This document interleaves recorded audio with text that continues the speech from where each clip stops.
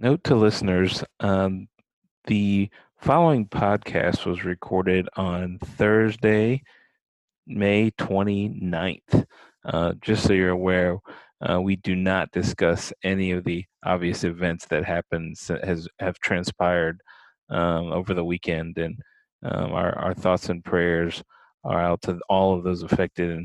And just wanted to make sure the listeners, you're aware that we understand we're talking about basketball and there are much bigger issues right now, but we also know some people need a break from it, and we hope we can be that break. So um, we appreciate you understanding.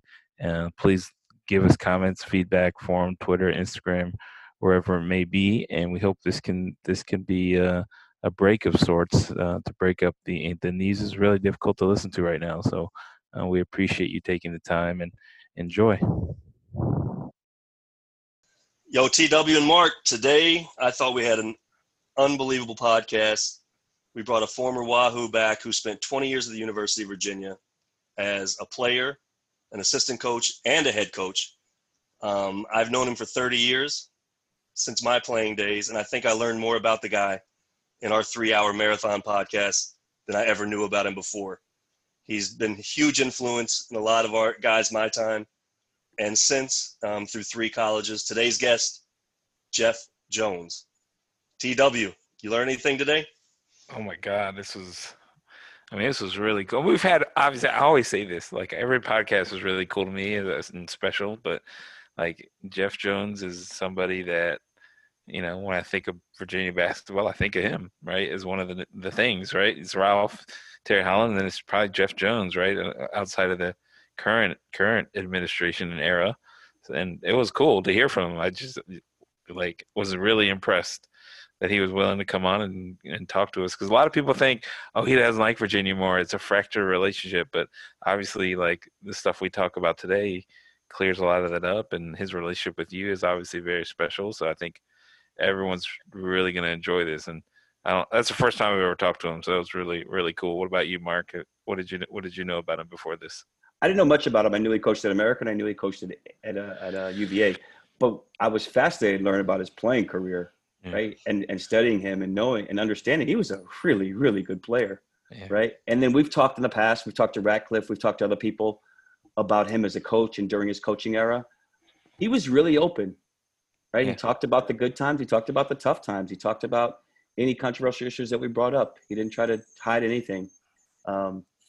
It was a great podcast. I enjoyed it. I mean, one of the things I was going to say, the thing that's really, I don't know if it's strange or just difficult, is that I understand that they leave the university and then things happen over time, and the relationship oftentimes is fractured. They're connected, but it's different, and especially with Bryant with his kid coming and Jeff Jones having a kid at UVA and then not necessarily having the greatest time there, and I know that can't be easy for a dad and a former alumni and a coach or a player who's that's all that is so complicated. But yeah. And he's someone who we want to hear from. He's someone that the fans want to hear from, right? And I'm not sure he's always going to come on unless he has a great relationship and trusts that person, like a Doug Smith, right, to help bring him on the show. Yeah. And I think it'll show too, especially when he was talking about his playing days. He's an incredibly loyal person. Yeah. To his teammates and players and families, et cetera, et cetera. And I think that shows through. For me, growing up, all I did was play and watch basketball. And Jeff Jones, Othell Wilson, Ralph Sampson, and next thing you know, he's my coach. And so I think the playing stuff, hearing about him, and I mean, dude, they were at a high, high level, right? He's on Ralph Sampson's team. They're number 1 and 2 year in and year out. For sure. Incredible stuff, fans. But everybody go thank Dougie Fresh on the forums, at least, for bringing us this guest, because we appreciate it, man. That was awesome. I'll take it. Jeff Jones now joins us. Coach, thanks so much for joining us. My pleasure. Looking forward to it. Dougie Fresh has been really excited to have you on. And one of the things he talks about how you used to make fun of him coming from a small town, and yet you grew up in Owensboro, Kentucky, which is not like a booming, massive city to come from. No, but it was bigger than Fayetteville, Tennessee. I can tell you that. I think by about 10 times for the record. But no, growing up in Owensboro was a great experience. It was a great place to grow up. And prior to actually getting to Charlottesville, I always had imagined that I would settle back in Owensboro. But it didn't take me too long after being in Charlottesville to have my eyes opened a little bit and realize that there was a lot more world out there than what I had experienced in Owensboro. In which way was Charlottesville different than Owensboro? Oh, wow. In which way wasn't it? There was the diversity. The university itself just provided so many different avenues and advantages, for someone to grow as a person.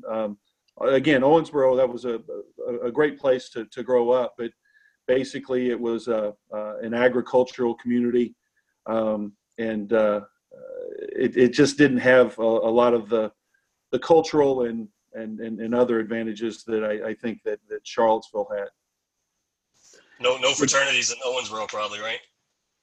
Well, Kentucky Wesleyan had the Sigma News. The Sigma News were big in at KWC. Yep. Your dad was a college coach. Yes. How did he shape your athletic career, and how did he influence you as a basketball coach? Well, I learned the game from him. I was very fortunate through my entire career to play for what I consider just outstanding coaches. My coach in high school, Wayne Chapman,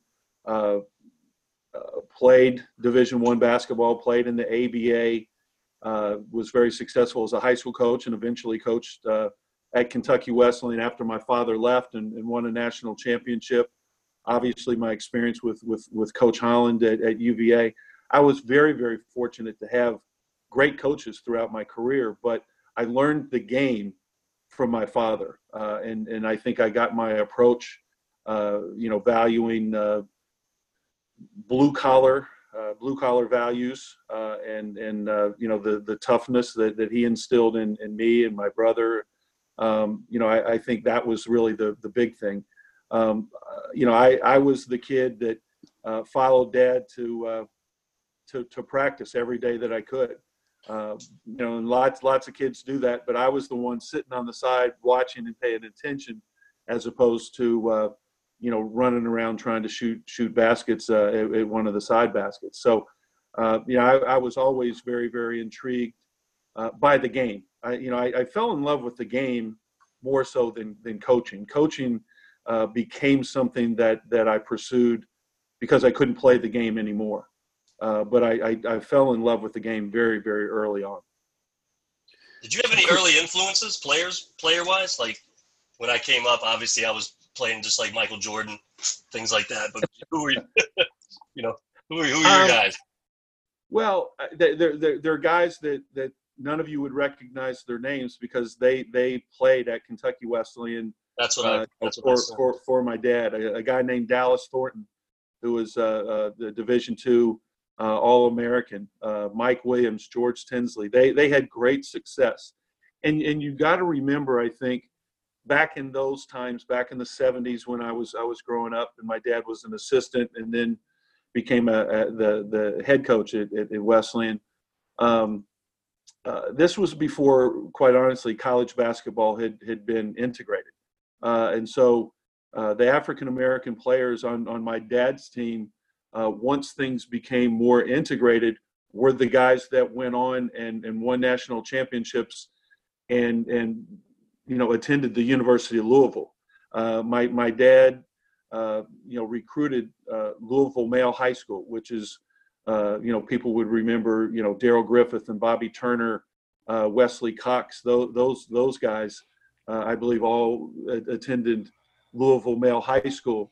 Prior to the integration, those guys, certainly a lot of them, some of them were coming to Kentucky Wesleyan. So Division II basketball back then was a much higher level and probably would be considered, mid-majors, the Kentucky Wesleyans, the Tennessee States, the the Kentucky States. Though there were so many teams at the Division II level back then that produced NBA players.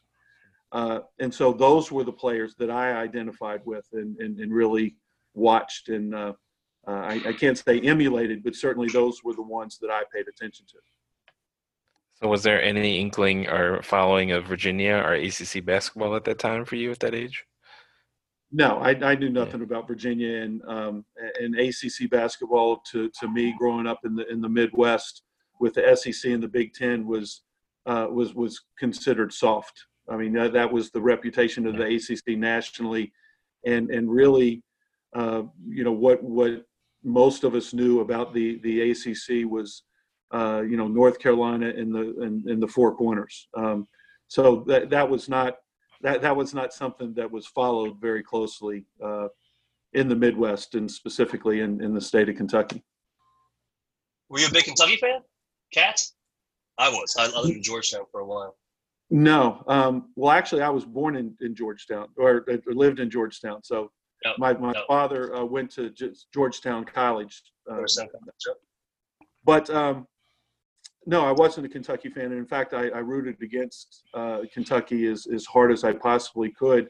And in fact, an interesting story, not to go off on a tangent, when I was I think I had just become maybe the head coach at Virginia. Maybe I was still an assistant coach. I'm not sure. Dave Odom and I got a ride with Rick Pitino, who was the coach at Kentucky, and his assistant at the time, Ralph Willard, who eventually went on and coached at Seton Hall and Holy Cross. So Ralph was driving. Pitino was in the passenger seat up front, and Dave and I were in the back. And we were driving from the Pittsburgh airport to Five-Star Camp. And Pitino just kind of looks over his shoulder and said, "Jeff, why did you not go to Kentucky? I know you're from Owensboro."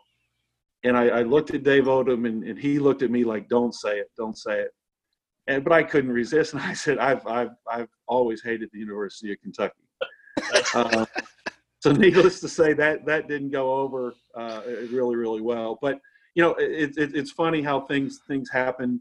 Once Rick went there, and I think changed some of the things that had gone on before that had caused me to not particularly care for UK basketball. And then Tubby Smith coming in after, and now with Cal. I know all those guys. They're great guys, and I don't any longer harbor any animosity towards UK. But I will tell you one other. It was very rewarding and fun for me. I was back home in Owensboro during the summer, and when Ralph Sampson chose and announced he was going to he was coming to Virginia, and he picked us over UK. That was a fun day to rub it in to my friends and the people in Owensboro that were big UK fans. They're kind of brainwashed, the Kentucky fans. I remember I was a Kyle Macy fan. Yeah, I grew up obviously rooting for my dad's teams, but I rooted. I was a University of Louisville guy. I mean, I grew up watching them, and a big part of it, quite honestly, was so many of those players I referred to earlier on my dad's teams were from Louisville. Yep. That really was, I think, my connection there. Did Louisville recruit you?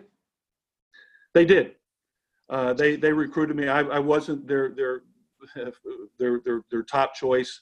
No, they had Jerry Eves, who eventually went there and had a great career, and Vince Taylor, who went to Duke. Those were the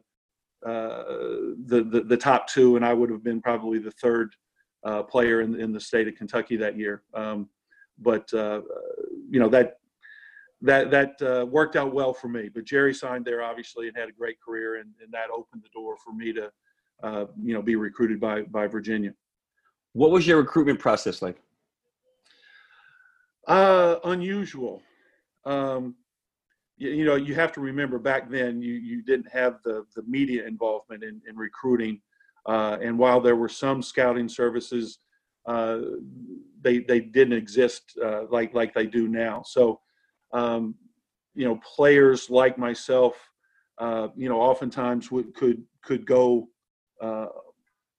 unnoticed outside of my region. And initially, I think that's what happened. When things really kind of opened up was when my team played against Jerry Eves' team in a Christmas tournament, and I outplayed him, and our team beat them, and we made it through our regular season undefeated. And the coach at Louisville Ballard, Jerry Eves' team, called the guy who the year before. Sorry if I'm rambling here, but there is a point. The year before, Richard Schmidt had been the coach at Ballard. Terry Holland hired Richard Schmidt and brought him as an assistant coach to UVA, along with Lee Raker, Terry Gates, and Jeff Lamp. So when I had outplayed Jerry and our team, had the success, Don Salyers, the new coach at Louisville Ballard, called up Richard Schmidt and said, "Look, you guys should recruit this kid Jones. He's pretty good." And so that was kind of my first, national notice that I received. And then after Virginia got involved, quite a few others, including North Carolina, and ultimately my decision came down to Virginia and North Carolina, even though neither of them, had ever as much as written me a note or a letter prior to probably around Christmas. My recruitment was further complicated by the fact that in October of my senior year, my father became ill. They didn't know what it was, and basically went from October until March in various hospitals. He spent time in the Owensboro Hospital. He went down to Nashville, spent a month or so there, and then eventually went up to and thankfully was cured up at the Mayo Clinic. So the recruiting was really, really, really put on hold because my dad was away, my mom was staying with him, and my brother and sister and I were all kind of staying with friends and relatives during that year. So it was not your your normal recruiting process for sure. Did you win the state, Kentucky, or no? Did you win the? No, that year, my senior year, we went undefeated during the regular season, 35-0, and then in Kentucky, they have the Sweet 16. There's 16 regions, and all 16 go regardless of the size or anything, and it's a random bracket. So the number one and the number two teams in the state, my team, Owensboro Apollo, played Shelby County, who had Charles Hurt, who ended up going to Kentucky. We played in the first round, which is absolutely crazy, and they beat us in a close game after we had beaten them in a Christmas tournament in a very close game as well. So, no, the answer to your question is we never did win a state championship. I think Charles Hurt was 25 that year as well. Well, I don't know how old he was. He was a grown man. Dude was a man. I mean, he looked like Yuri Barnes when he was in high school. Exactly. When Charles was in high school. Right. That's funny. So while your parents weren't around a lot your senior year, who was helping to guide you and helping you make your decisions? Well, as I said, the recruiting was on hold. I didn't have any contact with any coaches during that time. But my high school coach, Wayne Chapman, who is Rex Chapman's father. That's right. I was going to ask you that. And so obviously Coach Chapman, helped me out a lot. But there were other people. A guy named Wayman Morris, who was the vice principal at the high school, was great. Billy Ray Cartwright, who's was my 8th grade math teacher. I still hear from him pretty much every day. He sends bad jokes. He emails bad jokes. But those people. That's the thing about being in a community like Owensboro. There were a lot of really special people that helped Doug and Kelly and I kind of get through all that. But my recruiting, that was put on hold. Another, I don't know if it's interesting or not, but different story.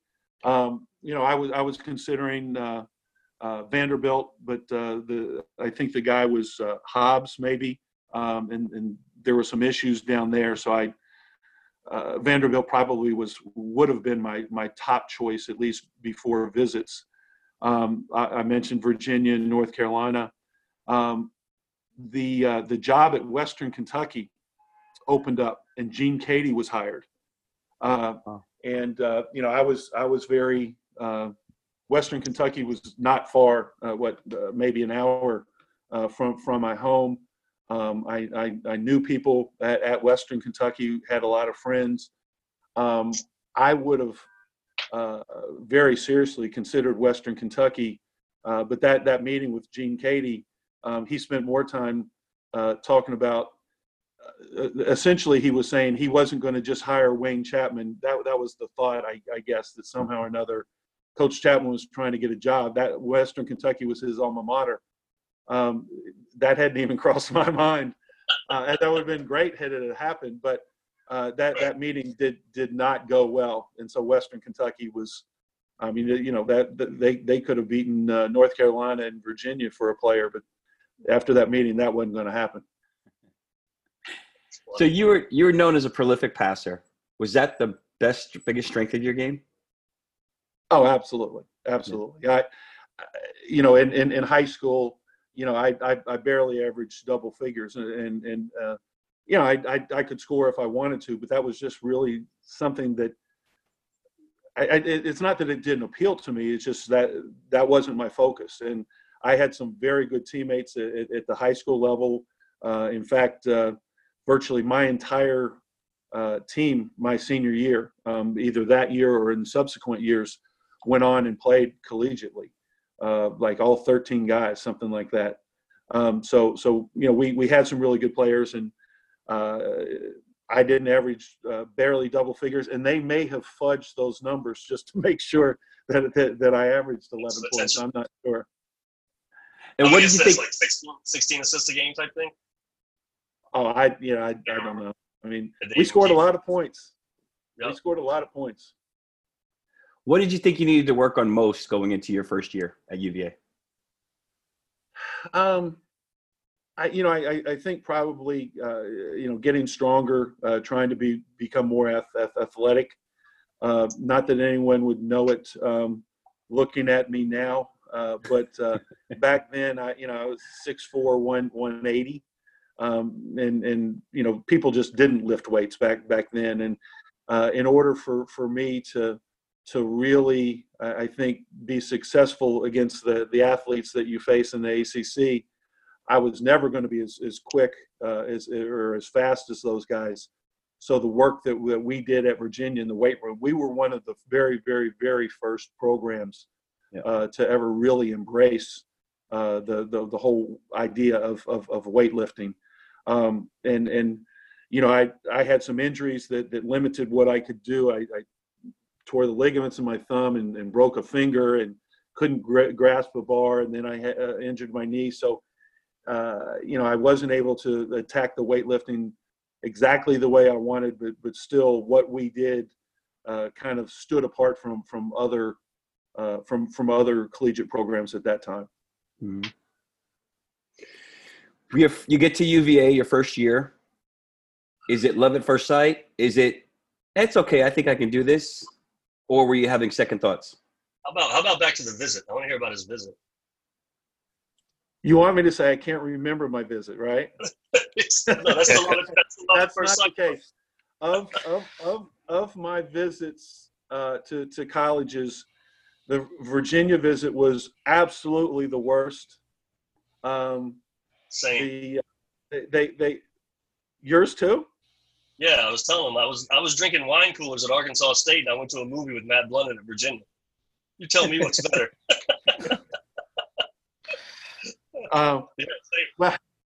My visit to Virginia, it was interesting. I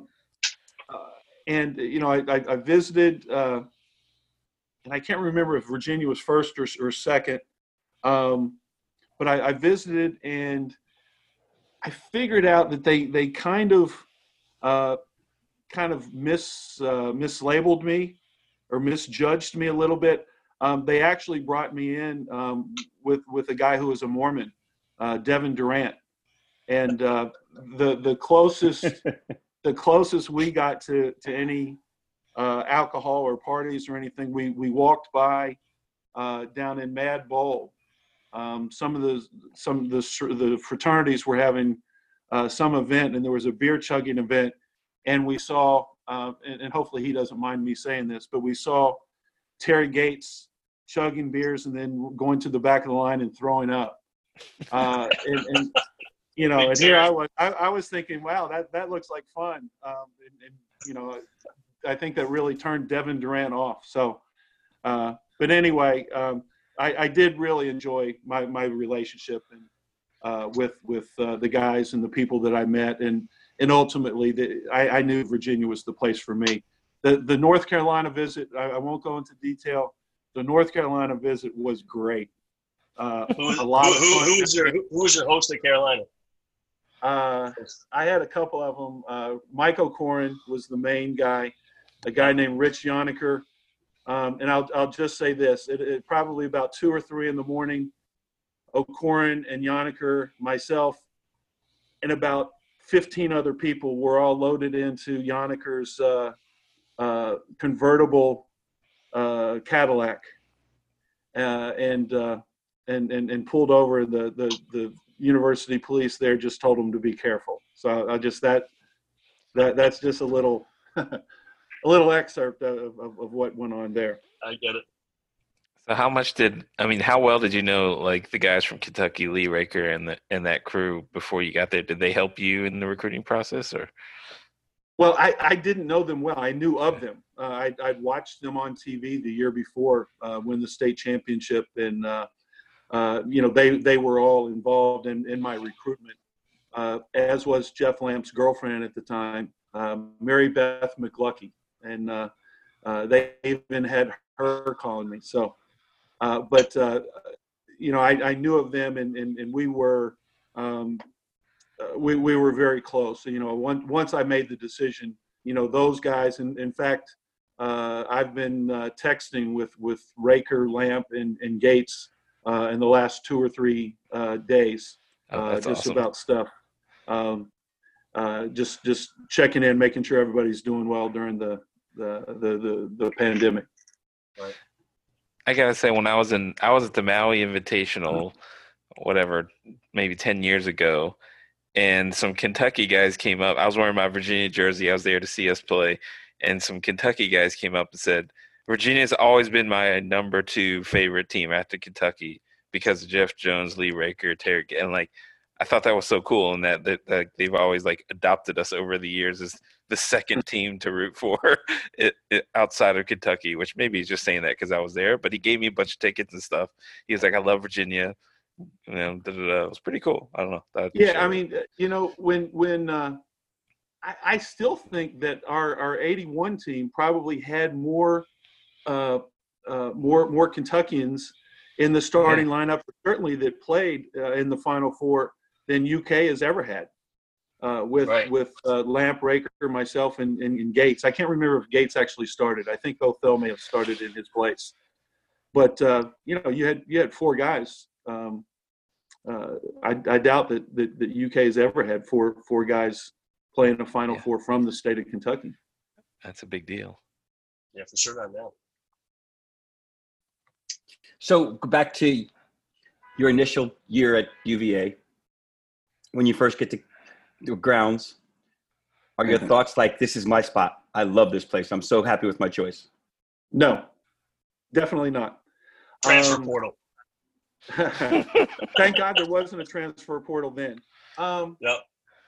There were parts of it that I liked, but that was kind of a turning point of UVA basketball, because Lamp and Raker had come in, and obviously they were very much basketball focused. I came in and I was basketball focused, but the entire team wasn't kind of in the same place. And that was hard for me. We lost more games that year, and we had an okay year. I mean, we made the NIT, which back then was a bigger accomplishment than it is now.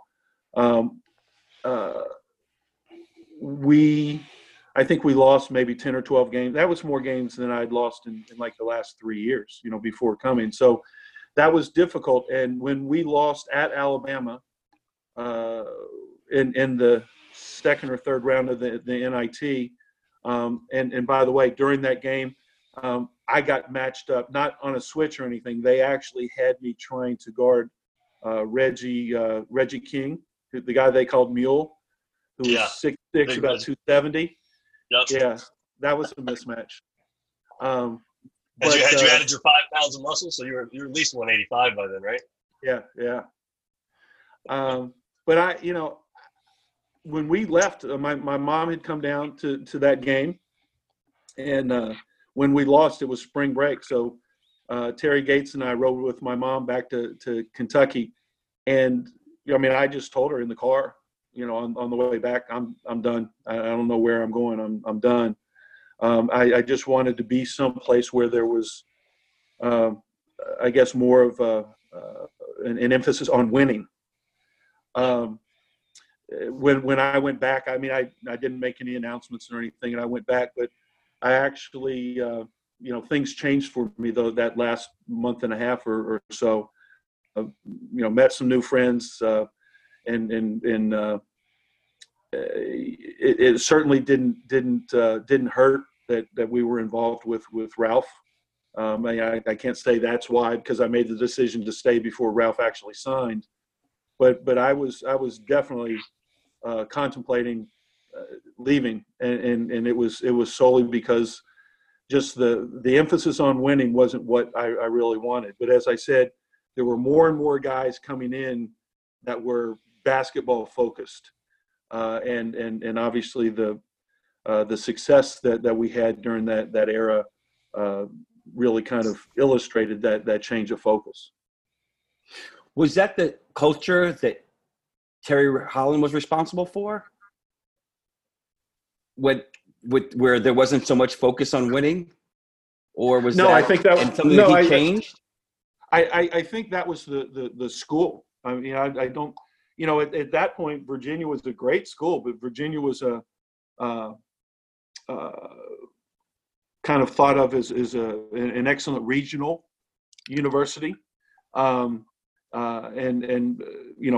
obviously academics, that's always been a big deal, but that stood way up here, and nothing else was even close to it.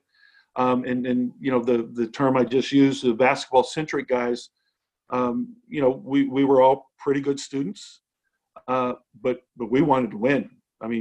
Basketball was the thing that unified us. So I don't think, I think Coach Holland and the staff got credit, or should get credit for bringing in a new breed, so to speak, of basketball players that really were more focused on the basketball aspect than the student athlete. And I don't mean to say that we didn't value education. Every one of these guys that I've mentioned, not only graduated but did pretty well. But it was the basketball and the academics went hand in hand. And when we wanted to win, and we wanted to win at a high level, not at a, just kind of being there in the ACC and competing. And like all of us, right? You went to Virginia to play basketball first. The school you had to take care of, and that's all part of it. But you wouldn't. If it wasn't for basketball, I wouldn't have known anything about the University of Virginia. Yeah, exactly. So that was the point. To go there and to play basketball, and while you're there playing basketball, you can get a great degree, great education. So when did the Ralph hysteria start? Well, actually, before he got there, but certainly once he committed, it just, it just took off. How about during your first year? Were there ramblings? Were there discussion about, hey, we might have a chance to get Ralph? Yeah, later on in the year, yeah. I mean, I can still remember all of us, going to University Hall and sitting and watching Ralph play in the state tournament. Back then, the high school state tournament, or at least part of it, was played in University Hall. So, we were all there, and clearly, we were all keeping our fingers crossed that Ralph would come to UVA. But the hysteria was certainly there, and it was a learning experience, I think, for everybody at Virginia, because that kind of thing had never happened for any athlete at UVA. Ralph's presence immediately brought more national recognition, more of a national spotlight on UVA athletics than anything or anyone before that. I think that was a bigger deal, again, for national media, and the attention it gained than in '76 when UVA had won its first ACC championship. I mean, I think that probably pales in comparison to the fact Ralph Sampson is at this school that's, nationally, been at this level of basketball. Sports Illustrated covers and stories, and I think so much that the school and Coach Holland felt very, very strongly the obligation, I think, to protect Ralph. When I say Ralph was shy, I mean I don't know how to put that in strong enough terms. He was very withdrawn. He all the way through his career, he just wanted the guys. He wanted to be a great player, but you step off the court, and he never put himself above or acted like he was something special as an individual, which made him such a great teammate. And eventually, slowly but surely, he evolved and he opened up. I think probably, I guess you'd have to ask him, but, seeing him now, he probably feels as comfortable in his skin now, which is great to see than ever before, because at a very young age, I mean, there's nowhere for a 7'4" guy to hide. Right. You can't be inconspicuous when you're that tall. Right. And so if he couldn't be that inconspicuous during his visit, the grounds must have been crazy. I don't really have any recollection of his visit. We're studying. I do know that the story that's been told a lot. Tommy Hicks, another teammate who lives out in Salt Lake City now, New York kid, had gone up with some of his fraternity brothers and painted Ralph's house up on top of University Hall, and that's a well-known story, well-known true story, not an urban legend. And that's really all I can recall about Ralph's visit. I'm not sure, what he did, or where they took him on his visit.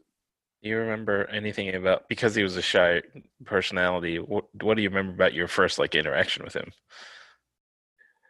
I don't remember. I do remember one time playing pickup very early on. I don't know if he'd enrolled yet or what the deal was, but we're in University Hall, and Ralph caught the ball, and I'm on weak side help, and I wasn't thinking, and I came over there and started to jump, and then all of a sudden it's like, I do remember that. I tried getting out of there. That would definitely be. They didn't. I don't know if they had the term back then, but that would definitely be getting posterized. Yeah, maybe that was the original. The original unknown posterization. Yeah. I mean, that ball was coming down so hard. Had I not gotten out of there, that would have hurt. But how was it for you guys as like you're starting to emerge as a team leader? I assume your second year and being the point guard. You started your entire first year, I think. I think all but maybe 4 games, something like that. Right. Yeah. So you're the guy, and then you have Ralph Sampson, who might as well be whoever. For you guys being able to to lead him, bring him in to be part of the team, making sure he does what he has to do. Maybe did you have to do that, or did you sense that, or was it just normal? That's what we do when we play. There was some, and obviously as the point guard, and I was, I came at a good time as a point guard. My first year, I led the ACC in assists, and I had Raker and Lamp on the wings to, Right. to throw the ball to, and then the next year, I think I then set the record for assists that was later broken, but you add a guy like Ralph Sampson, so that's a passing point guard's dream to have those guys to throw the ball to. Right. I think the only thing with Ralph is that, and this is well documented, he always, and especially early on, he was very willing to drift away from the basket. And I think as the point guard, I tried doing, what I could, and that definitely my junior and senior years. I think I knew the offense so well that I could initiate options that would designate that Ralph be closer to the basket. So, if things happened and he was kind of drifting out away from the basket, I could make a play call or initiate. We didn't really have play calls, but initiate options that required him to stay close to the basket. So, I'm not sure if that's what the question, but that's obviously he did have amazing ability to do things at 7'4", Right. but where he was dominant and where people couldn't stop him was in around the basket. I mean, he was so big, he was so athletic, combined with his skill, and once he had spent time in that weight room, even though he looked thin. I mean, he was a very powerful post player. So by your third year, had your feelings now probably started to change by now because you guys are winning now? Oh, right? no, yes. I mean, my feelings changed at the end of my first year, and through that summer. It was just, during the season, it was disappointing. I think, again, it was new for me. Not winning as much, but by the end of the year, going into the summer, I was committed. There was no more thought of transferring. Right. My second year, we ended up winning the NIT, and the regular season was a disappointment. It wasn't terrible, but we didn't make the NCAA tournament. And again, back then, I think there was 36 teams or something like that. There weren't 32 teams, maybe. There weren't a whole lot, but we won the NIT, and probably were playing about as well of the season as anybody. Yeah. That gave us some momentum. And then going into the third year, we knew that what we were capable of and fully expect we would, be one of the best teams in the country. And That'd be exciting. That was a big deal back then. That was big. So did you guys go in as number one your third year preseason? I don't know if preseason, but I think that year, North Carolina, Virginia, and Oregon State, I believe, were in the top 3 or 4 the entire year. Oregon State had Lester Connor, I think Ray Bloom, and Steve Johnson were their best players. North Carolina had Al Wood, James Worthy, Sam Jimmy Perkins, Jim Black, and obviously ourselves. So that really, I think that year, we were very good all the way through the year, as were those other teams. Obviously made the NCAA tournament, made it to the Final Four, And then Al Wood just went off on us in Philadelphia. We didn't have any answer for Al Wood that year. He averaged, including that 39-point game in the final, he averaged over 30 a game. The two regular season games we had, Al Wood scored over 30 points in those games as well. So, we just didn't have an answer for him in the finals. Yeah, you guys were 13-1 in the regular season ACC that year, cruising through the season, regular season as well. Going into the Philly, where the Final Four was held, what was it like? It was really cool. We had won the regionals down in Atlanta. Beating BYU. Had a big scare against Tennessee in the quarterfinals, I guess it was. And we made a change in that Tennessee game. Sorry, I'm throwing out all these kind of bizarre things, but Tennessee had us down, and Tennessee had a player by the name of Dale Ellis, and he was killing us. And we didn't have an answer for him, and we were down. And I ended up getting a lot of credit afterwards, but it was just a suggestion. And during a timeout, I suggested to Coach Holland that, hey, let's try Ralph on Dale Ellis. Not that Ralph could really do a great job of running through the screens. They were running some rover action on the baseline, but just with Ralph's size, would that chase him off of his spot? And it ended up working, and Ellis wasn't nearly as effective, and we did manage to win that game. But after that, we beat BYU. With Danny Ainge. It was very exciting going to the Final Four. But if I'm being, honest, the Final Four back then, as special as it was, there wasn't the media attention and the hoopla and the hype back then that there is now. So it was a special feeling, but we felt like we still had, we had work to do. Unfortunately, we didn't make it to that championship game after North Carolina beat us. We did in the very last semifinal game against LSU. None of us wanted to play. That was when President Reagan had been shot. There was question about whether either game was going to be played, and we were good not playing that consolation game, but we ended up winning, and that was the last one ever played. So sounds like you were destined to be a coach with that great suggestion. And Holland even knew it then before he hired you, right? Did Ralph tell you after the game never ever suggest that again, JJ? I'm not chasing you again.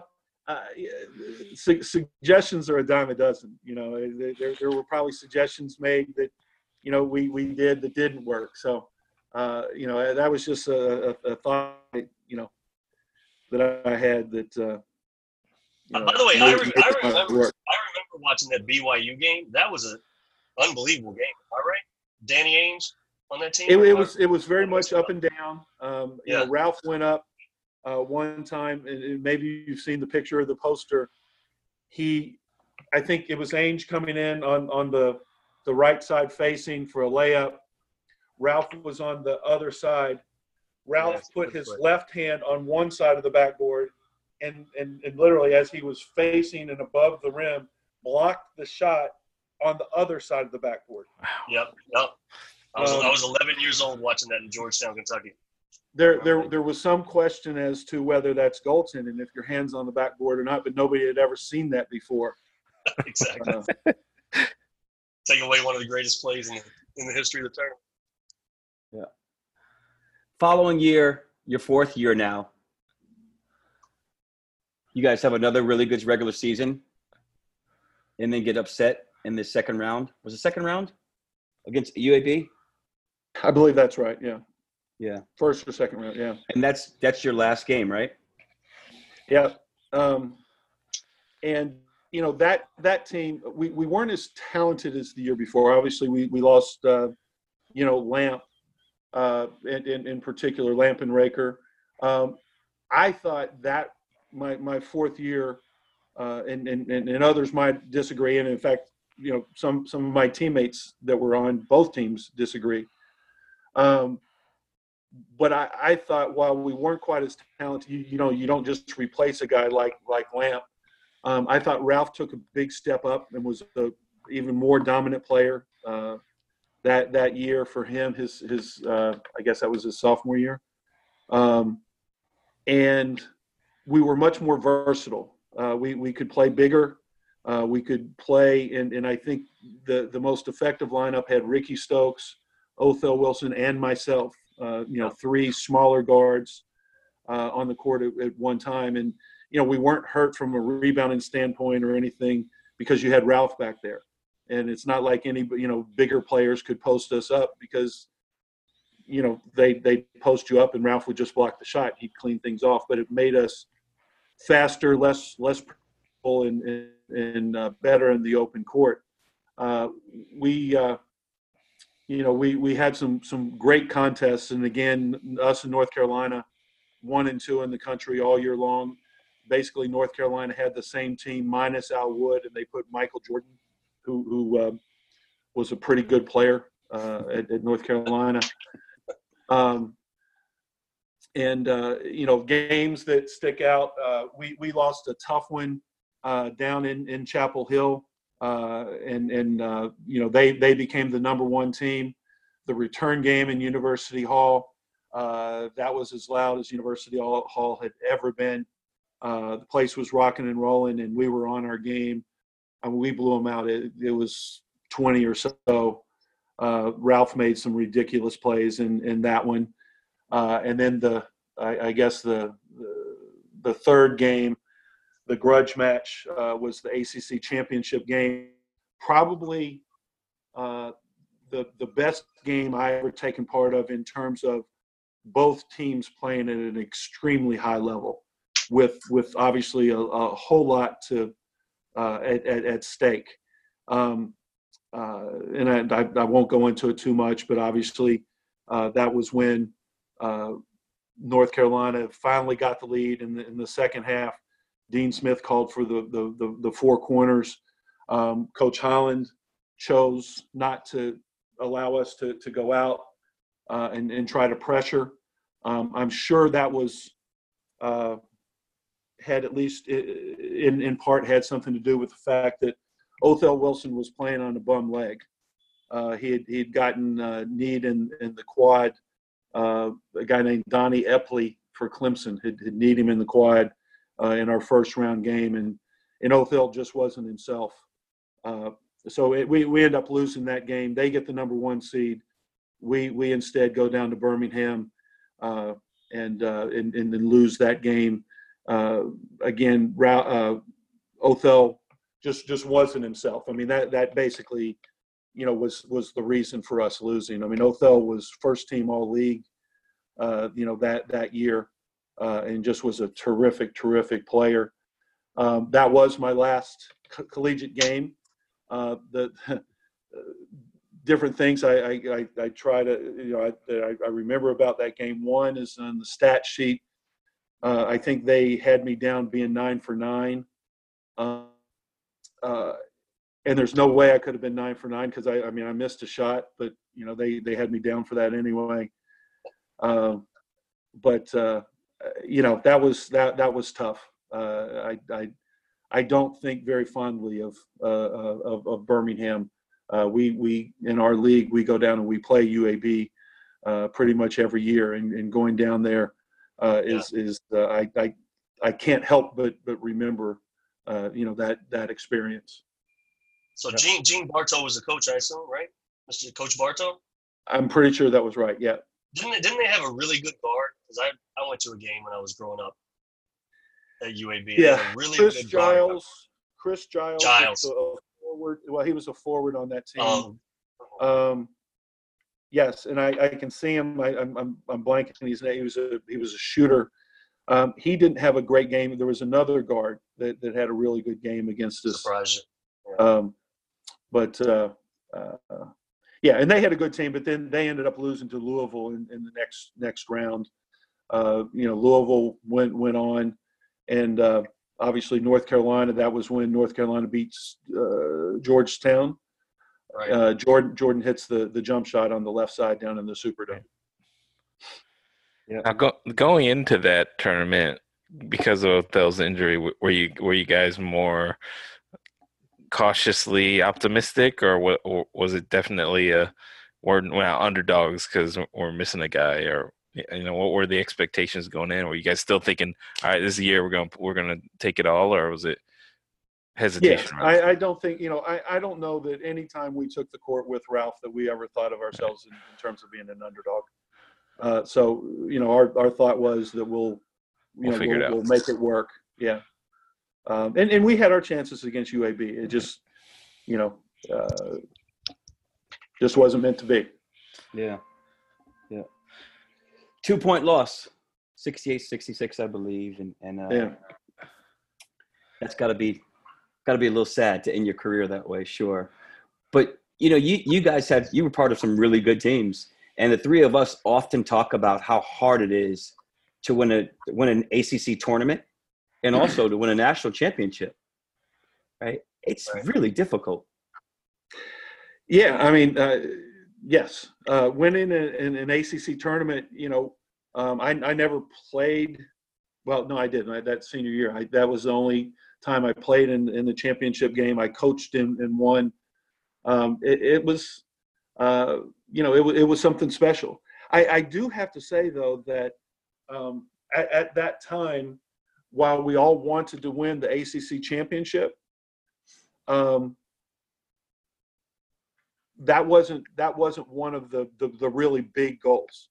I think winning the regular season was probably bigger in that regard, and obviously getting to the Final Four and trying to win the national championship was huge.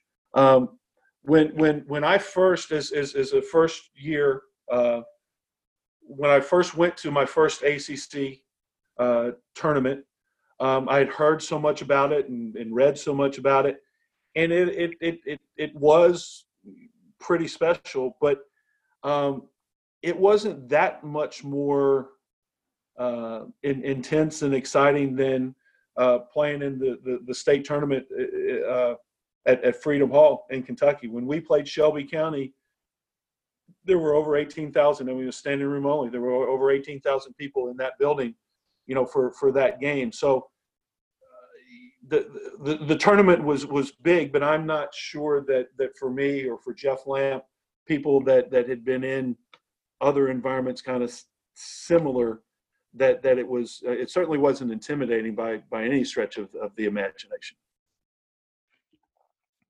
That concludes part 1 of our podcast with Jeff Jones, and it's actually 3 parts. The whole thing is around 3 hours long.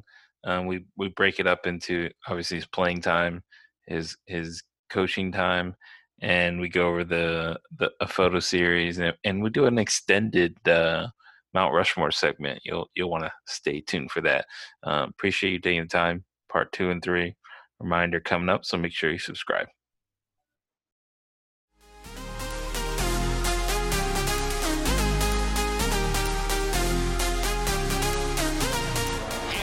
The pass and sends it down with a tomahawk slam. That's the winner here.